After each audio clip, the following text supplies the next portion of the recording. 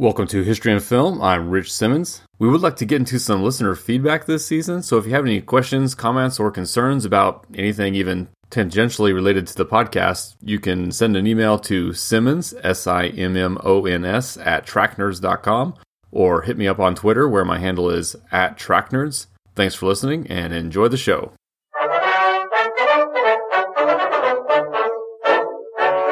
This week we are looking at The Last King of Scotland, and this is a movie I had seen before, and I would say I probably did like it better the second time around. It's a little bit of a tough watch just because of some of the violence and the intensity, and what probably cannot be avoided talking about this movie this time I watched it is the current president of the United States at time of recording, although this will come out after an election that we don't know the results of. But so sorry, and again, and not even in an offensive way, although we can get offensive. But so Idi Amin as a personality is kind of that charismatic, larger than life, makes his followers kind of love him and his personality, but he's also insecure in such a way that makes him lash out at his perceived enemies. And that's a parallel I would draw to Donald Trump. So the movie itself, I'm always kind of impressed with these works of fiction who work in these historical things. So James McAvoy is the main character, a Scottish doctor who we see randomly choose a Uganda on a map because he's basically just he's right out of medical school. He's looking for an adventure. He points to Uganda and goes there to help out in the medical field.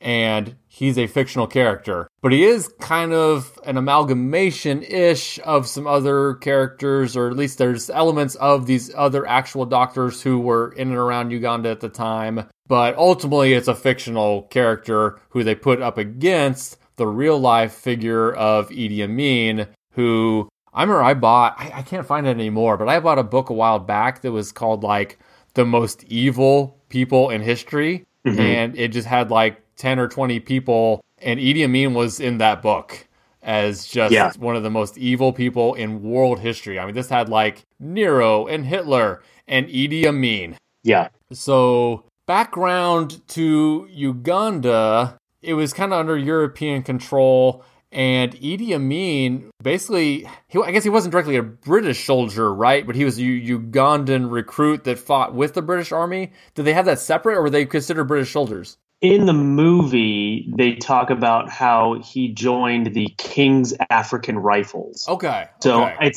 says that it was part of the British colonial army, but it looks like it's staffed by Africans. So basically Africans that are loyal to the British Crown, but in Africa. Right, because Uganda was still under British control. Right.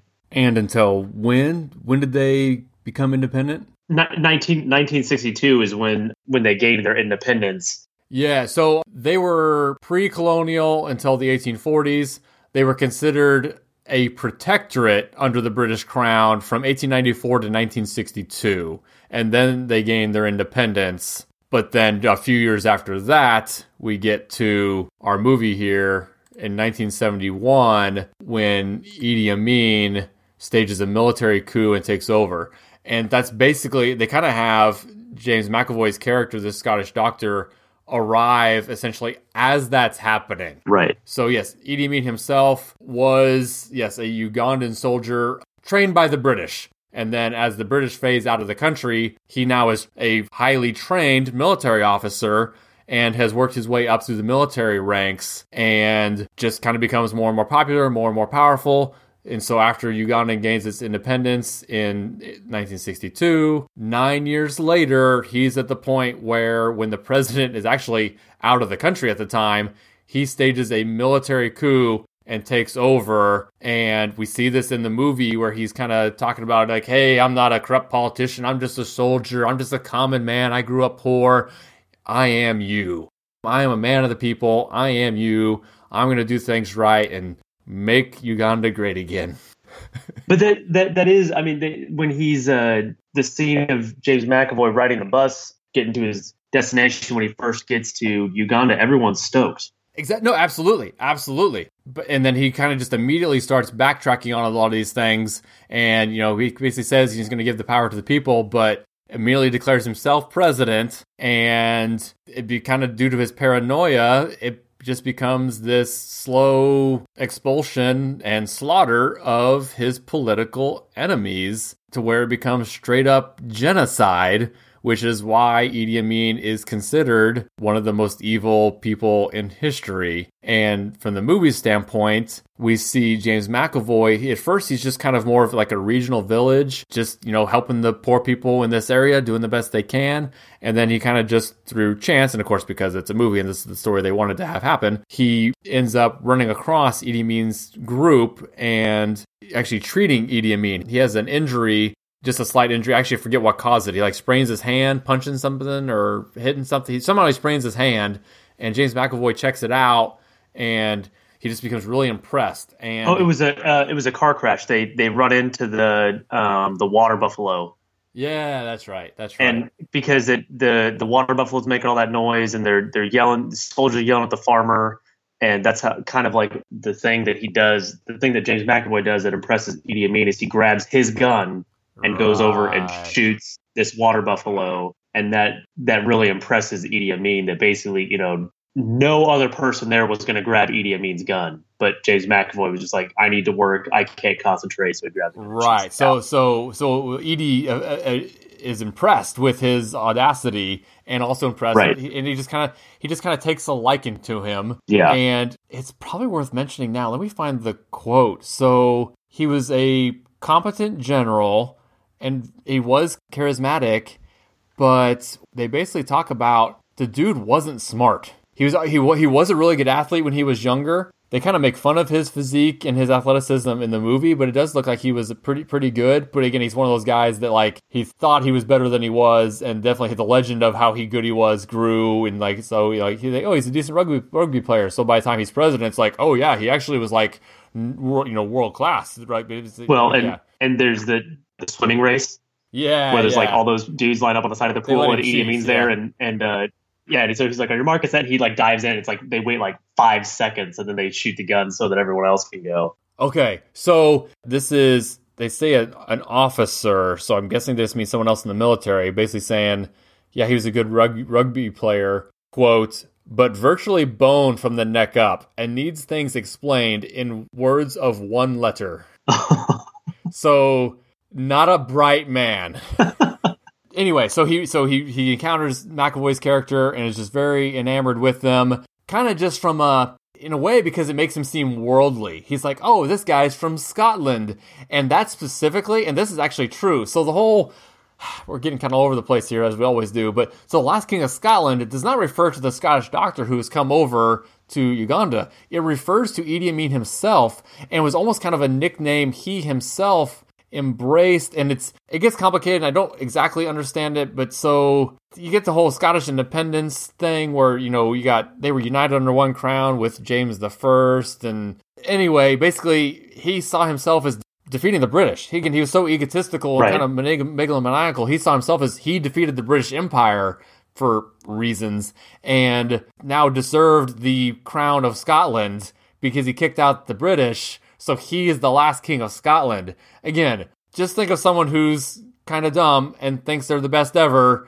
and you can kind of see how this is the kind of thing that would happen. But it is a title he used himself that then became the title of the book and then the title of the movie. So that's what it refers to. Anyway, so then he runs across this character that, again, he's fictional, so the author made it Scotland because of Idi Amin's connection to Scotland, so it would be another reason for him to feel drawn to the doctor, if that all makes sense. So he invites him to be his personal physician, and man, it's kind of like the scary movie thing. It's like, don't do it. I always think, rule 1, don't mess with crazy. Just everybody listening, in your own personal life, rule number 1, don't mess with crazy. So James McAvoy's character violates that rule. He is kind of, again, Idi is very friendly. He is very charismatic. But he's also scary, and you could even tell in his first encounter with his hand and the water buffalo that he's a little unhinged. He just took over this country by force. Don't mess with crazy. but he also almost couldn't. He probably couldn't have said no. And he tries to say no at first, and Edie convinces him. But ultimately, if he said no, you kind of feel like, again, Edie's a mobster. You almost feel like he's the kind of guy like, oh, you made a deal with that doctor and you don't want to go back on it? Well, I would kill the doctor, and now you can come work for me. Like, sure. He's that kind of guy. And he's scary. And we haven't mentioned yet, he's played by Forrest Whitaker, who won Best Actor for this performance. And it is a great performance. It is awesome. I like Forrest Whitaker. He's good in other things. Nothing else he's done in his career, as much as I do like him in other stuff, prepared you that he was capable of this performance. I just feel like he just batted above his usual average. And again, he's a good actor. But I don't think he has another Oscar nomination. I don't know if he's deserved another Oscar nomination, but he deserved the win for this movie, and he just kills it. For sure. And that was probably a bad choice of words because Edie kills a lot of people. So yes, within the movie, it's just kind of James McAvoy's character becoming more and more at risk as he realizes more and more that just everybody in his orbit is in danger, and I can only toe the line so much without just getting scapegoated at some point if Edie decides to turn against me for reasons, because he's a literal crazy person who is paranoid. And like, the one scene that kind of sums this up perfectly. So there's this controversy over expelling the Indians, because of the tailor, the guy that makes his suit, is Indian, and so he's trying to convince him not to expel them from the country. And he says, "Oh, you just want them to stay because you want your tailor to still have a job here." And then later, a week later, when basically the whole world stage is, basically calling him an idiot and a bad guy for kicking them out, he tells James McAvoy's character, he's like, "Why didn't you convince me? Why didn't you have me, tell me not to kick them out?" And then James McAvoy's like, "I did." And he's like, "But you did not convince me." Yeah. And he's like, "Are you going to kill me because I didn't convince you? Like, How do you win with this guy?" He's like, "Oh, sure, yeah, you told me not to do it, but I still did it, so it's your fault." Oh my God! And he's just so. His presence is unreal. And again, in real life, he had this presence. Idi Amin was 6'4" and had that girth. Like, again, think a really good 6'4" rugby player with some girth to him who's homicidal at all times. The dude is scary.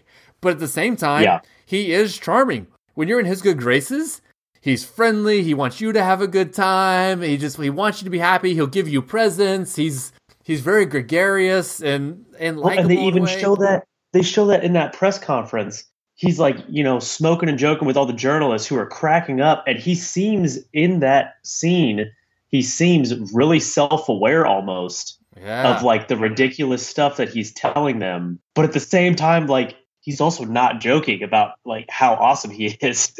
Right. He believes he's as good as he says he is. And yes. But it also is part of the game where how do we win this battle of the world stage and the world opinion of Uganda? It's like, because at first he doesn't want to meet with the reporters. He's like, no, meet with the reporters and win them over with your charisma and charm. And he kind of does it. Yeah, it's just, and again, as far as the movie, James McAvoy sleeps with one of his wives. And they basically because, and again, they don't want to make him the complete bad guy as a character. So they kind of have it, she's the wife that's neglected and doesn't actually really care for him, and Edie doesn't necessarily care for her. She's nothing but the mother of one of his kids. But James McAvoy and they actually kind of fall in love. Like they have a legit connection, and then he gets her pregnant, and so they're trying to figure out how to have an abortion in Uganda when it's the president's wife, and if it's discovered, everyone's dead. Yeah, not to mention the health and safety risks associated with getting an abortion in a Ugandan village in 1975. Right. And he tries to get this other doctor to help, and it's like, just by telling me, you've basically condemned me to death. Like, and that's only what happens. And then that same doctor tries to help him get out of the country after the woman is discovered, and that's actually the hardest scene in the whole thing to watch. I can't watch that. Like when they mutilate her body.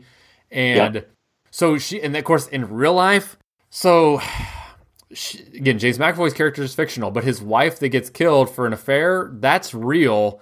And she was dismembered, that's real. But the reattaching her parts in the wrong places, a little bit less so, but she was dismembered in real life. But the grotesque thing of switching her arms for her legs and sewing her back together, that was fictional. That was made up for the movie. But everything else was not.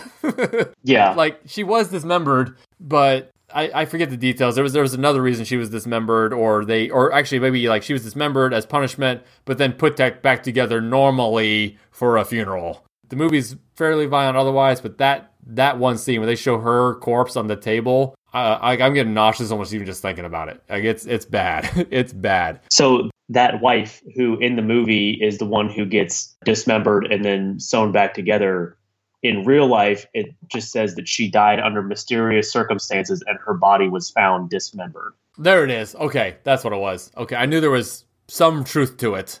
So we see the coup, and then we don't necessarily know how much time is covered in the movie, I guess, but probably less than a year, though. It feels like it's just a few weeks or months. And he was in office until 1979 when he was ultimately deposed. But the guy lived until 2003 in exile, which is just crazy to think that all this was going down in 1971 or up through the 70s with this guy just, killing so many of his countrymen. And I was out of college when he died. Yeah. Yeah. So the movie actually takes place over 6 years. The beginning of the movie is, I don't remember seeing a date at the beginning of the movie, but apparently the movie starts in 1970. Okay. And then he did the coup is in January of 71, so it's probably late 70. Yeah. Okay. So but then the hijacking of Air France 139 was in 1976. Oh, so it is a few years. The movie. I don't think the movie does a good job of illustrating that passage of time then at all. No, because it's a long enough time, for a lot of those events to happen. Like that's a believable time frame for all that stuff to go down, but it's not so long that you would have to age the characters at all. Correct. So without having dates literally pop up on the bottom of the screen to tell you what year it is. Basically, some of those cuts that seem like it's the next day or the next week, it was actually several months later. Years. Yeah, or a couple of years. Yeah. And that makes sense. Yeah, so that's actually worth mentioning too, because that's the other real life event depicted in the movie is the plane that gets hijacked. And it has to deal with the whole Israel-Palestine situation, right? Yeah, it was the PFLPEO, the Popular Front for the Liberation of Palestine. And then there were also two of the hijackers were like left-wing German revolutionary cell members. Right. But they hijacked an Air France flight that started in Tel Aviv. So they knew it would have a bunch of Israeli passengers on it. It flew to Greece. And then it was going to fly to Paris. And right after takeoff, the plane was hijacked. They flew to Benghazi, where they refueled. Then they flew to Entebbe, where all of the passengers got off.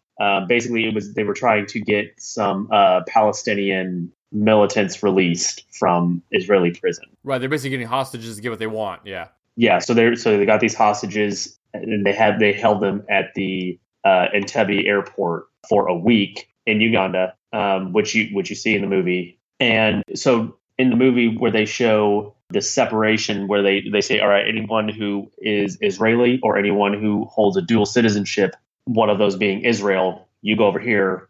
Everyone else will release you guys. And in the movie, that's how James McAvoy ends up getting out of the country. Is on that flight, right? Which again, I think that's really good writing, and from my point, like that's a good story creation. I think that's a good way to get this fictional character out of the country when he's at mortal risk from upsetting Idi Amin. So, yeah, it's a good movie. It's a good story.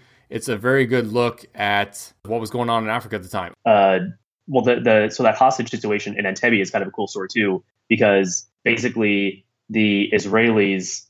They rescued almost all of the hostages, I think. So they sent a bunch of Mossad guys, so like special forces guys, flew from Israel under the radar, like super low level, all the way to Entebbe, landed. They had in the back of their plane, they had a car that they knew was the same type of car that Idi Amin drove in. So these special forces guys rolled up to the airport in this car and were, unchallenged for almost the whole way because they thought it was Idi Amin coming. And then they, conducted a raid and they rescued a bunch of almost all the hostages. So 3 hostages ended up being killed. with the fourth one, who was like an old lady who got taken to a hospital. She was killed by the Ugandans kind of as retaliation later, but they rescued over 100 hostages. How'd they get them out of the country? They all got on a plane and left, and they flew to Kenya, which is another thing. So when that happened, Idi Amin was pissed off and ordered retaliatory killings of Kenyans in Uganda, and 3,000 Kenyans had to leave the country, and like hundreds were killed. But there was one Israeli soldier was killed, and it was Benjamin Netanyahu's brother. That's right. I did read that. Yeah. So the prime minister of Israel today, his brother was killed on that raid to rescue those hostages. Yeah, that's crazy. So what happened to Idi Amin? So he was ultimately booted from power so kind of after the whole issue with the Israeli hostages, he couldn't say public opinion, and everyone was kind of tired of him. So he tried to annex a part of Tanzania, which I always get Tanzania mixed up with Tasmania. I keep thinking Tanzania is like off Australia, but that's Tasmania. Anyway, so he tries to annex part of Tanzania, and they turn around and invade Uganda and capture Kampala and oust Amin from power. And he went into exile into Libya and then later Saudi Arabia, and that's where he died in 2003. So he basically got too big for his own britches, I guess. He picked a battle he couldn't win and got his butt kicked and kicked out of power. So while he was there, the estimates vary. It's because obviously they don't track a lot of these extrajudicial killings. You're just kind of slaughtering people. They don't count them. Right. When you're the people in charge of counting. So the estimates are between 100,000 and 500,000 people killed under his regime, and that's in just under a little over 8 years is all. In 8 years, he killed at least 100,000 people, if not 500,000. And Uganda's not a big country. So what about after he was booted? So what's been going on in Uganda since they booted Amin? Okay, so after Idi Amin, the period between 1979 and 1985 is called the Second Republic. During that time, there were 4 presidents. Then there's a general that led a coup that overthrew President Obote, which was so that's in 1985. So then you have 2 military rulers between 1985 and 1986. Then the period of Uganda that is, at present is called the Third Republic, which goes from 1986 until now. Uganda got a new constitution, made the president the executive head of state, and it's a democracy now.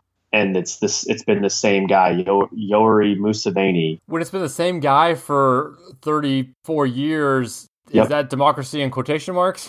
I haven't read enough to know, but it does seem like Uganda is definitely doing a lot better. Okay. Obviously, there's still a lot of poverty, a lot of corruption. The HIV/AIDS is very prevalent in their country. However, all that being said, it sounds like under this most recent president, which again, since 1986, they've made a bunch of pretty significant progress in combating the poverty and the AIDS epidemic there. Okay. He sounds like, again, I guess that doesn't mean he's still not getting elected every time, but I'm going to take a stab and call it democracy with quotes. Anytime you're in charge for 30-some years and your country has high levels of corruption, unemployment, and poverty, I'm going to guess maybe your elections aren't 100% on the up and up. Maybe that's just me taking a leap.